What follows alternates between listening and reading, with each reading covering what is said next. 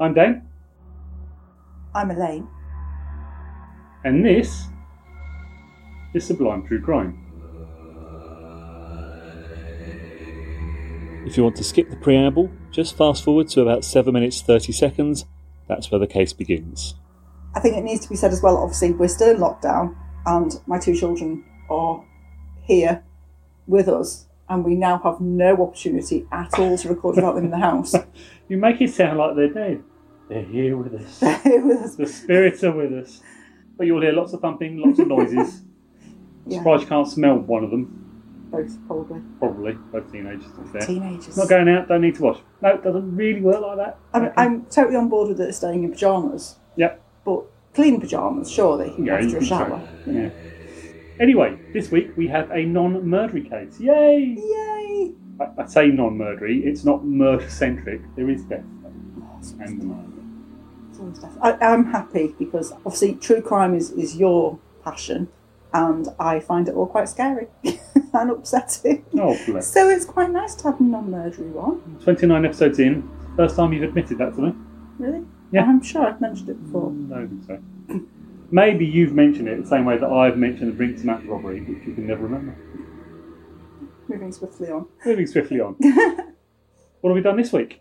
I've got glasses. Oh, you have?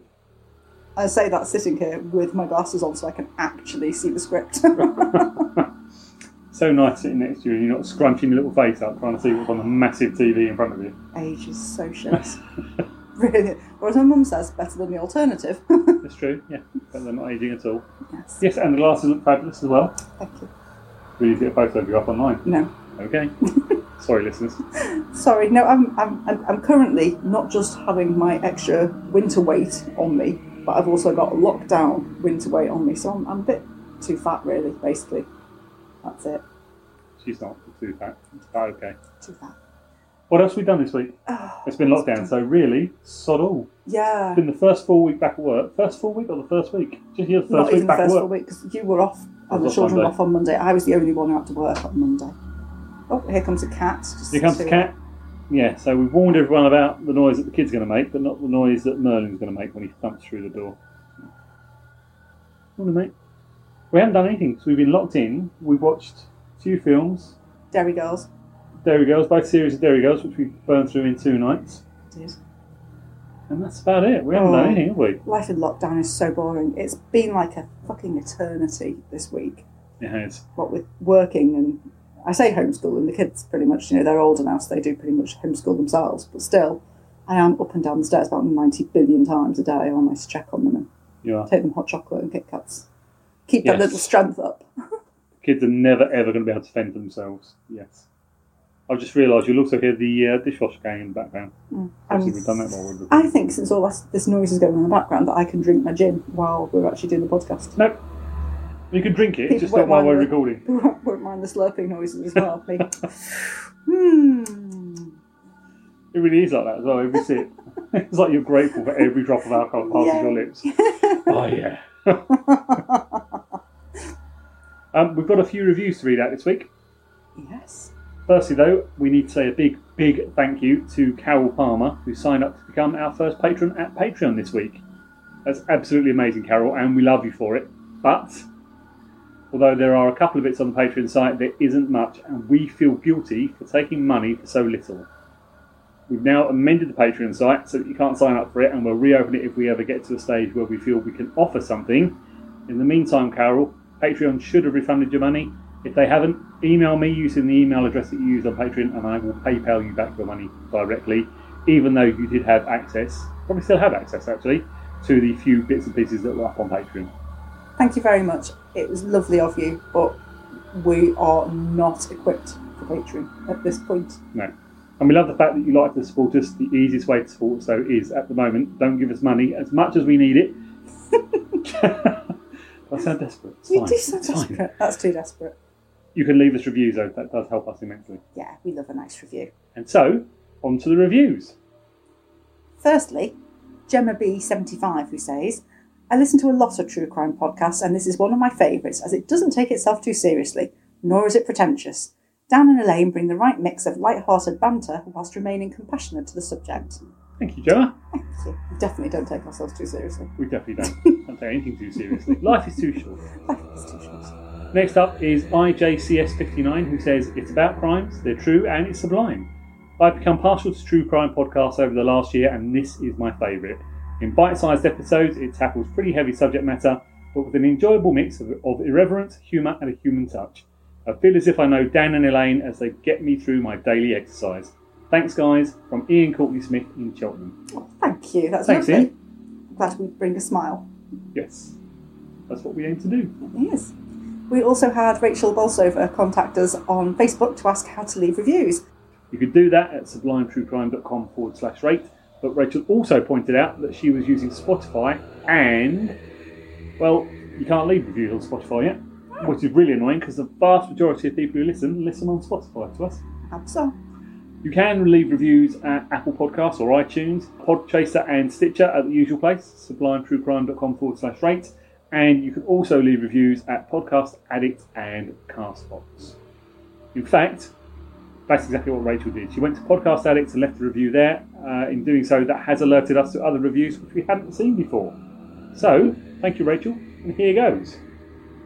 Ray C2305, aka Rachel, says, a brilliant podcast, love it. Engaging, brilliant hosts, a must listen for any crime fan. Very good research. Dan and Elaine are fantastic. Binge listened and was defo not disappointed. Thank you, Dan and Elaine, for keeping me entertained. Thank you, Rachel. Thank you. We've also had 3 more, and these are older ones, so apologies, guys. We had Prado Lover said, great style and great stories. AK Night 11 said, Sublime True Crime is a great podcast, my new favourite. Highly recommended and a good match for anyone who likes true crime. And Eileen Mac 94 said, top notch, keep it up. Thank you, guys. That is so lovely. It was really nice to stumble upon those reviews as well. Really was. Lovely. Thank you to everyone. Your 5-star reviews make us smile every week, and we do our best to read them all out on the show. If we ever don't read yours, let us know on the Facebook group or via email, and we'll try and track your reviews down. The easiest way to get your review in front of us is to leave a review on Apple Podcasts or iTunes, because they get sent to us. And Dan's very lazy. And Dan's very lazy.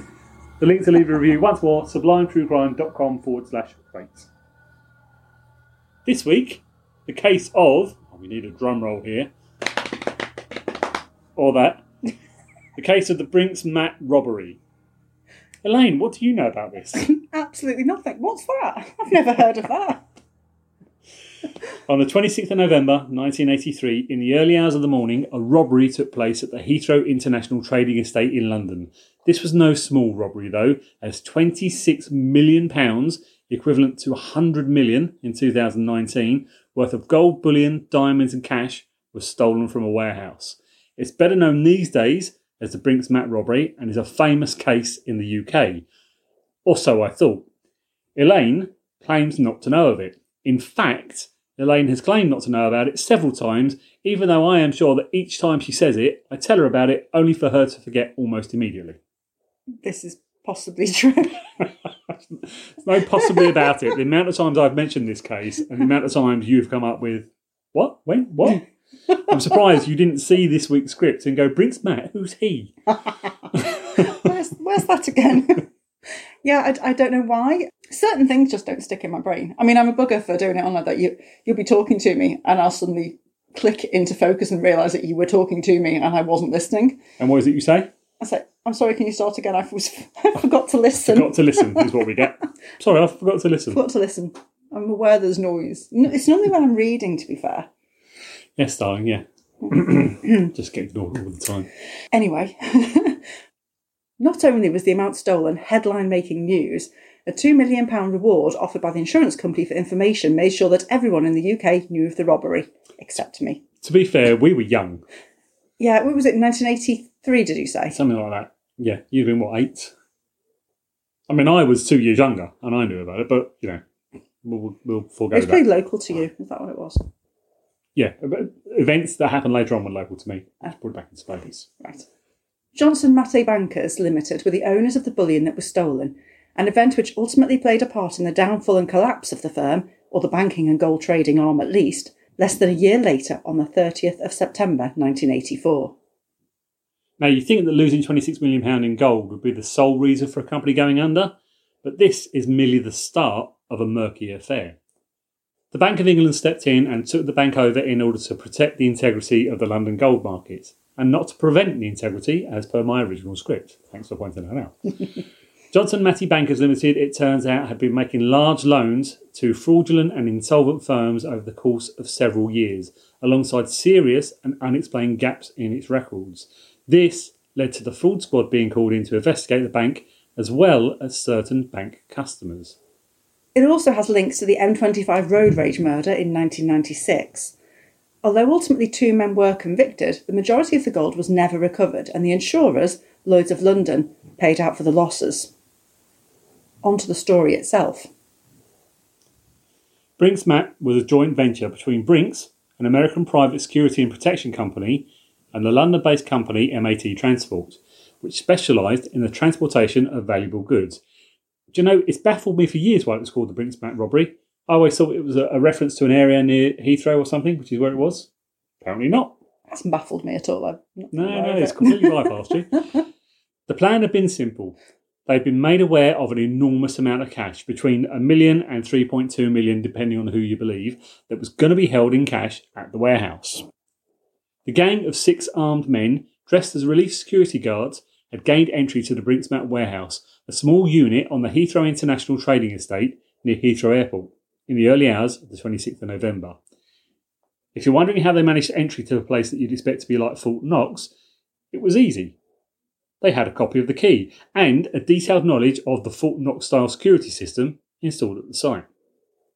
Once they made their way inside, they gathered the terrified staff together before dragging a single guard to one side. He was handcuffed, had his head covered by a hood and was stripped of his uniform. The gang then doused him in petrol and held a gun to his head. They wanted the combination numbers to the vault. A lit match was all it took at that point to get the code. I'm not fucking surprised. No, I'm not fucking surprised. I wouldn't be holding on to any sort of codes at that point. I wouldn't even need to pour petrol over me. No. I'd be going, here you go. I'll open the fucking thing. Here you go. The guard was said to still suffer nightmares about it decades later. Oh, sod. No surprise.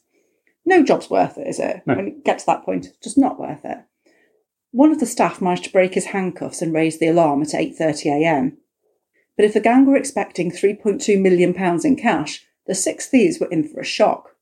Once they gained access to the vault, they found 3 tons of gold bullion, described in one report as 6,800 gold ingots, each the size of a Mars bar. Without going on to rant about shrinkflation, you can guarantee that a Mars bar was much bigger in the early 80s. I said, well, gold ingots. I've picked one up, haven't I? You have? In the Bank of England Museum in London, which if you're ever down that way, it's great fun for like an hour or so, isn't it? It's not a big museum, but it's really good. But in there, you can actually pick up and hold a bar of gold. I remember it being bigger than a Mars bar. I remember it being quite chunky, yeah. Quite chunky and quite difficult to lift. It was really heavy. Yeah. Really heavy. Yeah, well worth a visit if you're ever in London. Bank of England Museum. Definitely. And it's free.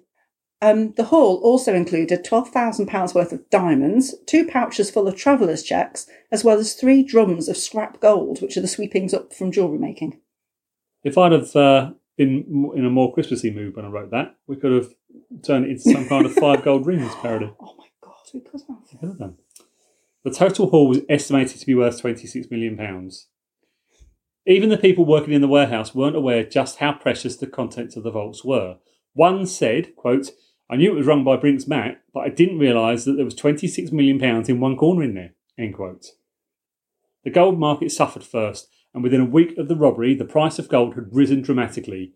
In a twist of irony, the price rise increased the value of the stolen bullion by over £1 million. Bloody hell. Just 2 days after the robbery, Ray and Honor Paulston, a couple living in a flat in a converted Georgian mansion in Bath, Somerset, saw one of their new neighbours in his garden. They'd seen him a couple of times in the driveway, and they knew that he was in the jewellery trade, a good fit with the barristers, accountants and policemen they had as neighbours already. It was Monday the 28th of November 1983, and the couple had arrived home earlier than normal, and they were worried about an unusual noise coming from outside. As Roy Paulston explained, quote, "It was around 5pm. We heard this screaming noise like a jet in the woods. I said to our son, 'Go and check what that noise was, will you?' When he came back, he said he had seen a hut on Mr. Palmer's property with fumes issuing from the roof. He was able to look under the corrugated sheeting and saw a pot, white hot, in the middle of the floor. The first thing I said was, That must be the Brinksmat gold. It had been on the TV. My wife said, your mind's working overtime, but I decided to ring the police. End quote. Once again, I say this, I'm not a criminal, but if I'd have stolen 3 tons of bullion in a robbery that was subsequently the lead story in every paper and news bulletin up and down the country, I might just try and be a little bit more careful at hiding any attempt to smelt it. Yeah, well, I say I'm not a criminal, but I think I'd be tempted to kind of bury it for a good year. Yeah. Bury it in the bottom of the garden or something. Forget about it. Yeah. And then deal with it at a later date when the heat was off. Or go, do you know what? I'm going to be rich soon. I'm going to find somewhere I can smelt this in a private area. Yeah, hire a warehouse. Yeah. I'm not going to do it in a fucking garden hut. No. During his trial, Mr. Palmer claimed that he had left the business he had been working for, but continued to do odd jobs for them, including smelting. He is now being sued in the civil courts by Lloyds for recovery of the proceeds of the robbery. 2 officers from the Avon and Somerset Constabulary arrived in a panda car and spoke to the Paultons. Panda cars again, they keep coming up. Everyone loves a panda car. They should put little ears on them. They should. We should have that as our mascot. We should have a little panda car. I like that. Roy suggested they should check out the hut for themselves, and they soon found themselves following his son's route through the trees, where they found the hut and the crucible. Now, I didn't know that before. A crucible is a pot for melting gold. Did you not? No. Okay. I had to read the Crucible of the book at school, and I hated it. Oh, I loved that book. Oh. Goody Wimple and all the rest of it. Something like that. I've blocked it all from my memory. Anything to do with crucibles, whether it's gold smelting pots or snooker places up in Sheffield, it's all gone. As you'd expect, this was unusual behaviour, so the police had every right in their jurisdiction to investigate it further. But no. The police went away and they called the porters later to say that it was just beyond their jurisdiction, even though the hut was just a short distance from the flat. They said they would pass the information on to the police responsible for that area. Whether they did or not is for us to guess. What we can say for certain is that the police didn't go back to the hut immediately to investigate. Why would you not? You've got a tip off from the public. You've got someone in there smelting gold when you've just had a massive gold raid. You'd be straight in there, wouldn't you? Absolutely ridiculous, isn't it?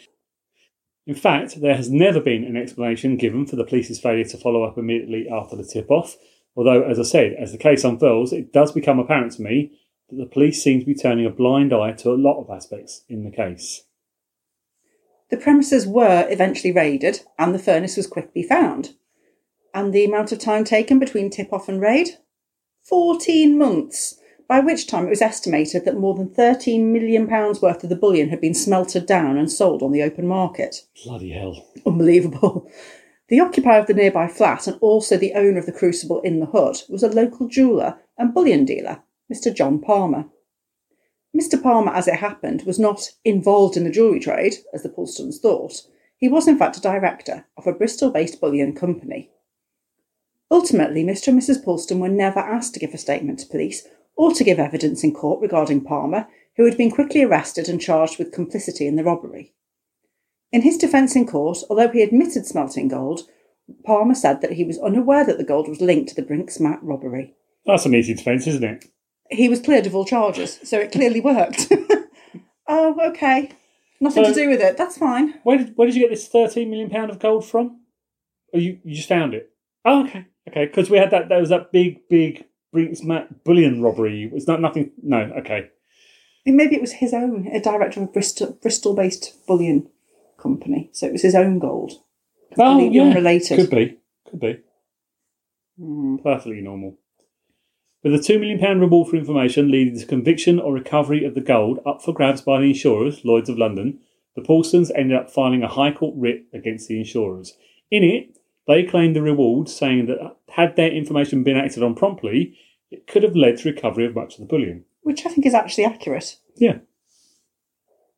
The couple now live in the Algarve in Portugal after emigrating not long after the Brinksmat robbery due to Mr. Paulston's health. Nothing could sort of the fact that they just dobbed in a load of criminals to the police. Fucking brave. But yeah, I think we should emigrate now. Yeah. Yes, officer, that hut over there. Book the plane tickets. One of the big myths of the Brinksmat robbery is that the gold stolen was never recovered. It's partially true. When a gang of robbers managed to nick 3 tons of gold that A, they weren't expecting to be there, and B, they had no idea how to get rid of, you can see where the myth comes from. The truth is that the vast majority was never found, but it doesn't mean that we don't have a good idea of where most of it ended up. By 1996, it was estimated about half of the stolen gold had found its way back to the legitimate gold market after being melted, mixed with copper and recast. In fact, the BBC claims that some have suggested anyone wearing gold jewellery bought in the UK after 1983 is probably wearing Brinks-Mac gold. Mm-hmm. In the year and a bit that the police spent determining whether they should raid Palmer's shed or not, they made some progress elsewhere. For starters, less than 4 weeks after the robbery, on the 21st of December, the police in Austria arrested 5 men, 4 Italians and an Austrian, at a hotel in Vienna. They also recovered 10 of the bullion bars stolen in the Brinks-Mac robbery, and I'd just like to remind you that it was 6,800 bars that were stolen, and they've just recovered 10. The robbers did not stay free for long. Their detailed knowledge of the security arrangements alerted the police to the possibility that an insider could be involved. They quickly discovered that Anthony Black, the security guard on duty that night at Brinks-Mac, was related to Brian Robinson. And the clever way that they not only found out this and linked Robinson to the robbery, well, Black had cracked under investigation and passed his in-law's name to investigating officers. It was Black who was the inside man on the job, and the supplier of the entry key, and the layout of the place. Robinson was arrested in December 1983, as Black told officers how he'd aided and abetted the robbers by providing them with details of the security measures in place at the warehouse, as well as the copy of the keys to the main door. Another member of the gang, Mickey McAvoy, had given his share of the heist to Brian Perry and George Francis. Perry, in turn, brought in Kenneth Noy, an expert in his field, to get rid of the gold. I think that's it, isn't it? That they've suddenly landed this huge amount of gold and they've got no way of getting rid of it. They just don't have the contacts. Yeah. So they've had to bring in additional people, haven't they, to be able to deal with it. Makes you wonder if they had just left the bullion there and got away with the cash, whether they'd have been okay. Noy helped by melting down the bullion, mixing it with copper coins in order to reduce the quality of gold in order to disguise its origin. Once melted down, the gold was then sold for cash. Yeah, so basically the Brinks-Mac gold was of such fine quality that it would be instantly recognisable that it was a proper gold bullion. So in order to disguise it, they've melted it, mixed a load of melted copper as well, and then re-solidified it and put it into some sort of a shape, and then they've just sold it on as scrap gold. Yeah, makes the gold worth less, but it's easier to get rid of gold that's worth less and get some money for it than pure gold. However, the Bank of England noticed a large amount of money going through a Bristol branch of Barclays Bank in a short period.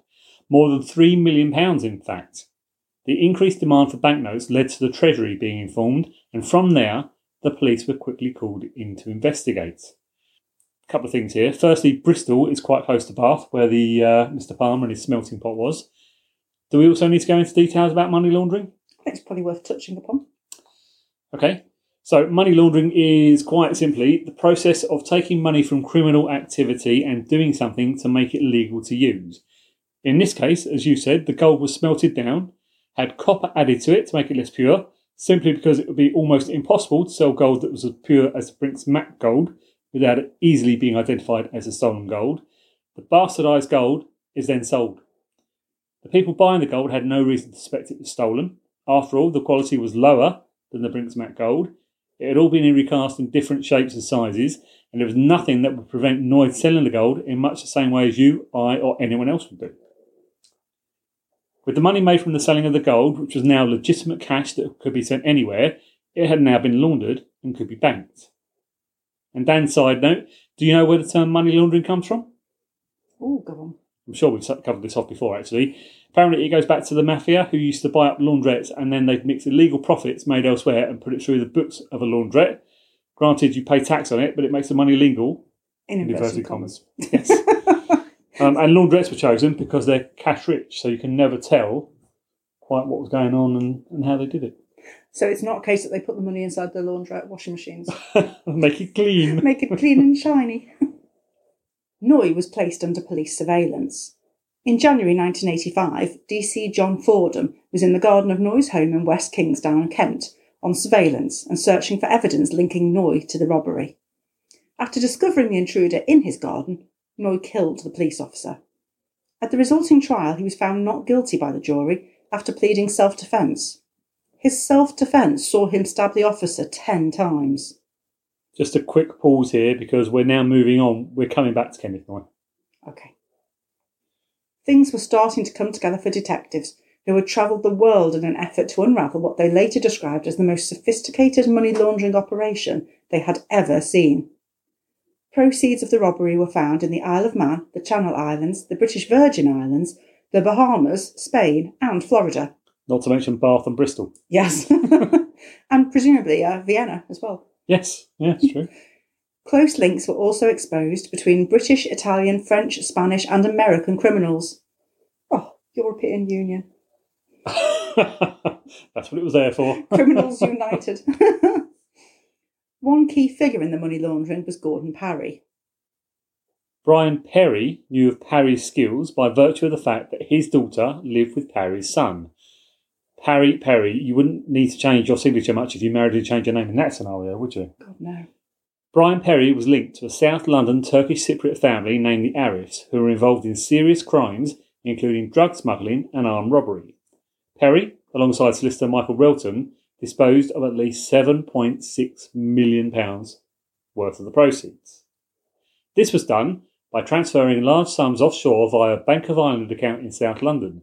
More than 170 accounts were said to have been opened on the Isle of Man with the cash. And for those that don't know, the Isle of Man is an island situated between Northern Ireland and England and is a low-tax economy. Despite its placement, it's not part of the UK or the EU, and therefore it's used by many companies and individuals to keep tax payments low legally. From there, the money travelled through a series of international accounts, no doubt hard to track when the Isle of Man is outside of UK and EU law. The money ended up in Switzerland and Liechtenstein. Some of the cash was then invested in property in London's Docklands, which was to boom after the mid-1980s, thanks to the massive regeneration of the area which led to Canary Wharf and the new financial heartline we know in London today. Another slice of the money was used to buy a former section of Cheltenham Ladies' College, which was then converted into flats for sale. Digging deeper, investigators found one investment that was bought for £1.6 million, later sold for £8 million. I like that profit. I know. Another property bought for £2.7 million and was sold for £4.25 million. And a third deal sold and sold a property for £1.75 million, which made them a £1 million profit when they bought it for £750,000. So far, so good. In fact, so far, so clever. So, what happened? It was the choice to buy expensive properties for the wives of the robbers. That's what's happened. The detectives were tipped off and managed to trace the transactions back to Parry and Relton, or the Midas men, as the two were nicknamed. In July 1988, Relton was jailed for 12 years. Parry managed to escape arrest in South London, driving off as a detective clung desperately to his car until Parry managed to throw him off. Despite going on the run, Parry was later captured in Spain. Perry, that is Brian Perry and not Gordon Parry, was the one who looked after McAvoy and Robinson's interests after they were jailed. When McAvoy offered to help police recover the gold in an effort to get his sentence reduced, he negotiated with them through Perry. I'm not sure that Perry was as innocent and selfless as he sounds, though. He had a sign on his desk which read, "Remember the golden rule, whoever has the gold makes the rules." I quite like that, given that he was probably sitting on millions of pounds worth of gold. Probably. It wasn't all love, hearts and flowers between McAvoy and Perry, though. Perry bought an expensive house in Biggin Hill, which the inmate suspected he'd used his share of to purchase. In fact, McAvoy sent a letter from prison threatening to kill Perry if he refused to return his share. Isn't all mail sent from prison checked by authorities? Or have I got that wrong? I think it used to be. Maybe they can't now. So either way, why would you put that in writing? Yeah, I would not put that in writing. Brian Perry also stood to get £3 million if Gordon Parry died. Once Gordon Parry was arrested, rumours began to spread that he had informed to the police. As it turned out, he hadn't, but a hit team was sent to kill him while he was in Spanish police custody. Scotland Yard persuaded the Spanish to move Parry. It doesn't explain how Perry would have got £3 million, though. I guess with Parry dead, Perry would have just taken £3 million worth of gold that I guess he was holding for Parry? Presumably so. Maybe they all knew where the same stash was. Seems a bit weird. Yet another name pops up in the investigation too. Jean Savage, who, along with her former lover, John Lloyd, bought Noy's old home from him in 1982, and both knew Perry. Jean Savage would go on to deposit £2.5 million at the Bank of Ireland in Croydon, where Noy had opened an account under a false name. Noy and Savage would make deposits at the bank on alternate days. The money deposited was then transferred to Dublin, where it earned £45,000 per month in interest. Savage didn't touch the money for 5 years, but when Parry got arrested in Spain, she panicked and tried to move it. Silly cow. Patrick Clark, a friend of Savage's, was also involved. He banked £3.2 million into a Bank of Ireland account in Finchley, which is North London, along with more than £1 million at a branch in Ilford, in East London. Clark went to America with Lloyd, but returned and was arrested. Why would you return? Probably to get more gold. Maybe. More cash. In December 1984, McAvoy, the man who gave his share to Brian Perry and George Francis, got sentenced to 25 years imprisonment for armed robbery. Brian Robinson was also jailed for 25 years. Black, the security guard, was sentenced to 6 years.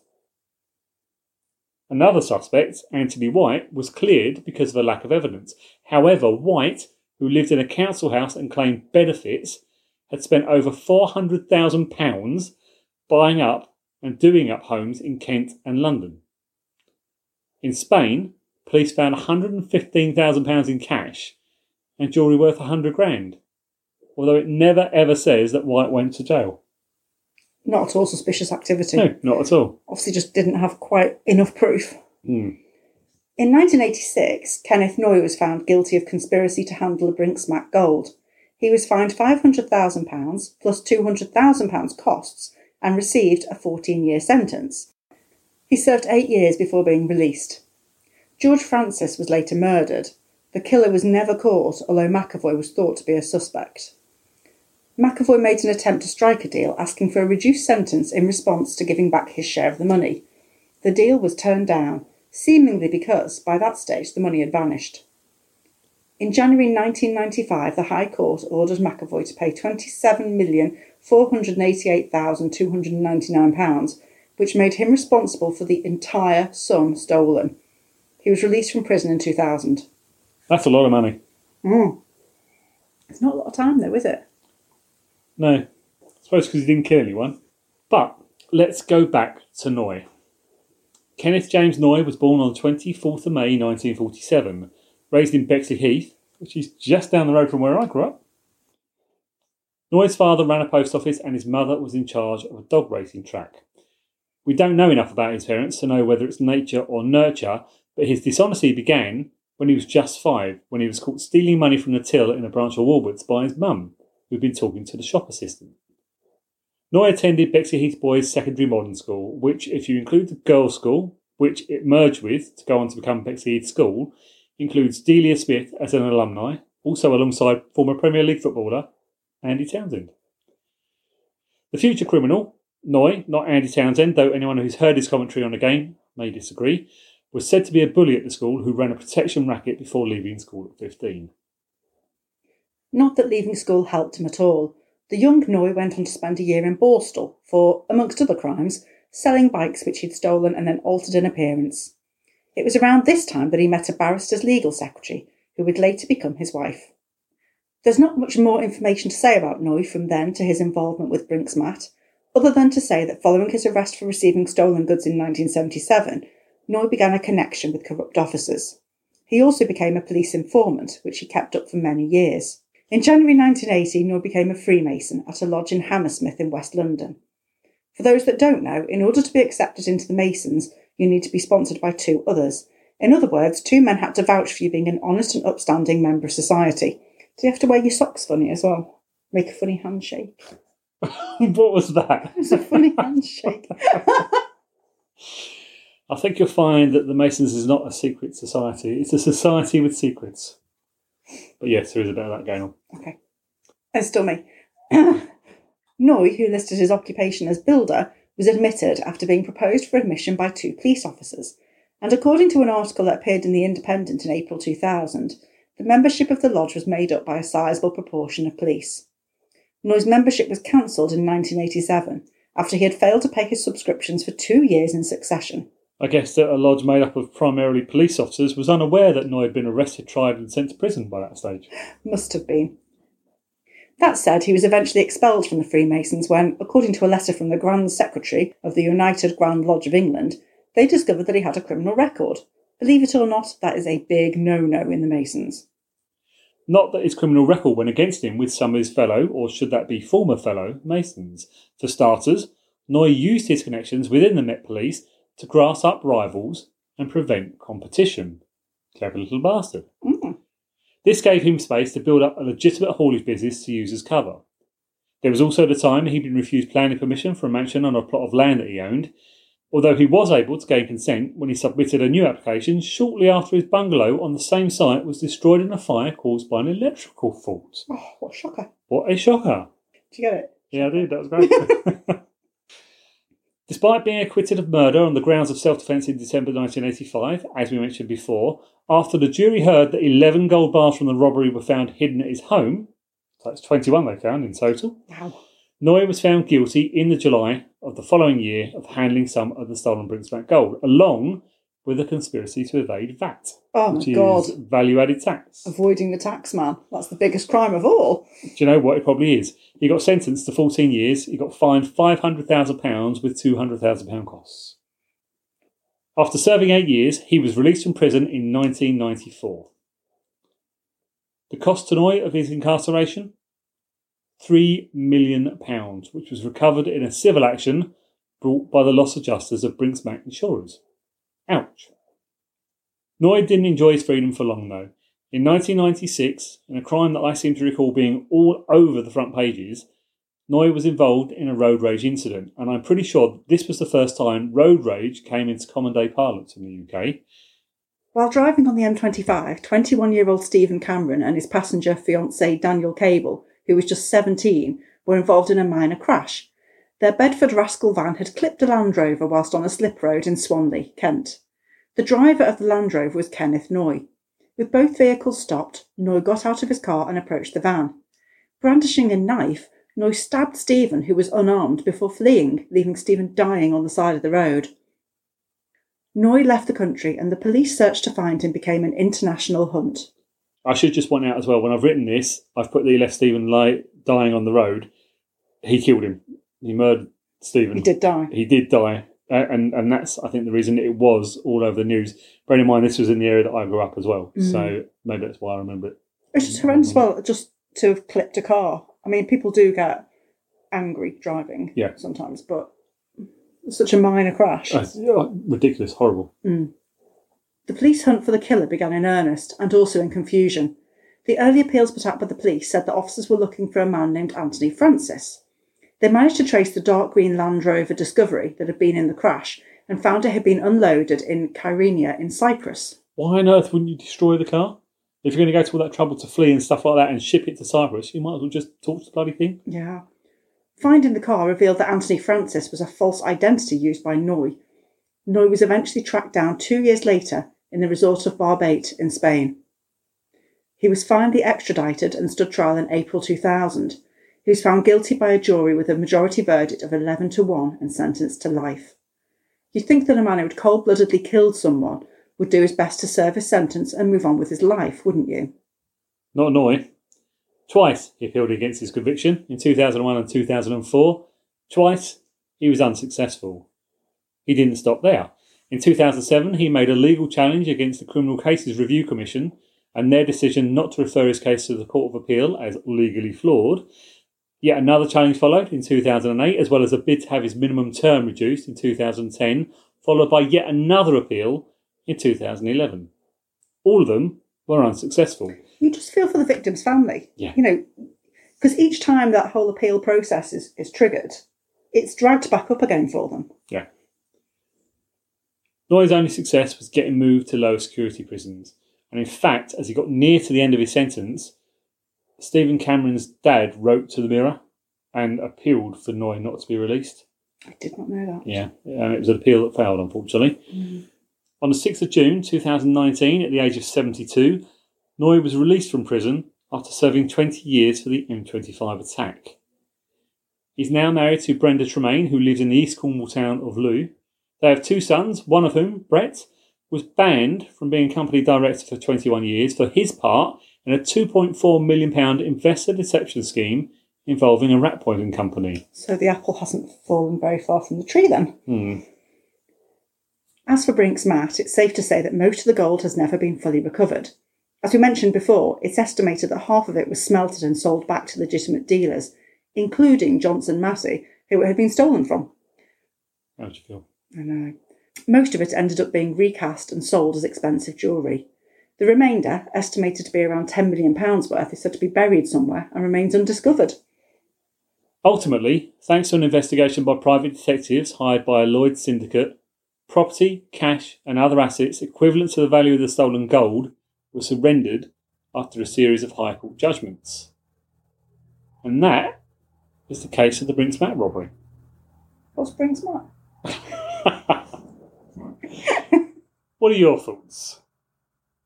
I find it fascinating that so much money could be stolen and so much gold could be stolen and they just didn't find it. They found 21 bars of it out of 6,800. Yep. It's a huge amount. It's a huge amount. And there's still 10 million out there, which must be about 3,000 bars worth. Well, that bloke Palmer, who was smelting it in his little shed out in a back garden, that can't have been a particularly big furnace or crucible for that sheer volume of gold. It would have taken an absolute fucking eternity to melt down that much gold in a small crucible, because to get the heat, the temperature high enough to be able to melt it, you couldn't be able to do a large amount at a time, would you? You wouldn't have thought so, would you? I think the whole thing about Brink's-Mat is it all revolves around Kenneth Noye. Even though he wasn't involved with the actual robbery, he was certainly involved in getting rid of the gold. He's definitely a wrong 'un. In all honesty, I can't believe that he's out and free. No. And probably a multi-millionaire. Definitely, I would say. Are you glad that you now know about Brink's-Mat? I am. Will you remember any of this? Probably not. Brink's-Mat, what's that? What's that? No, I will remember it more now. It just wasn't a particularly memorable name, that's all. I do think that you're being Northwest based and me being London and Essex based. London. Yeah, maybe it was a bit more, especially with the road rage stuff, the M25, because that was just down the road from where I was. I think I'm dimly aware of the road rage murder, very dimly, but I think you're right, it's a regional difference. Yeah. It's not such a big deal up here. And the road rage thing happened about the same age that I was, with Stephen Cameron and his fiancée. Anyway, let us know your thoughts on the case. You can email us, dan@sublimetruecrime.com or elaine@sublimetruecrime.com. If you're enjoying the series, please leave us a review, as it helps us to reach more people. If you want to leave us a review, you can do that at sublimetruecrime.com/rate. And we'll do our best to read out the 5-star reviews on the podcast where we can. You can also follow us on Twitter. You can find me at DannyUK. And I'm Nearly Erica, although I don't tweet very much. You tweet enough. You mainly retweet these days. You do. If you can think of any cases you'd like us to cover, please let us know. You can do that via the Facebook page, where you can also join in the chat. Just search for Sublime True Crime on Facebook to find us. Don't forget to subscribe to the podcast, and until next time, goodbye. Goodbye.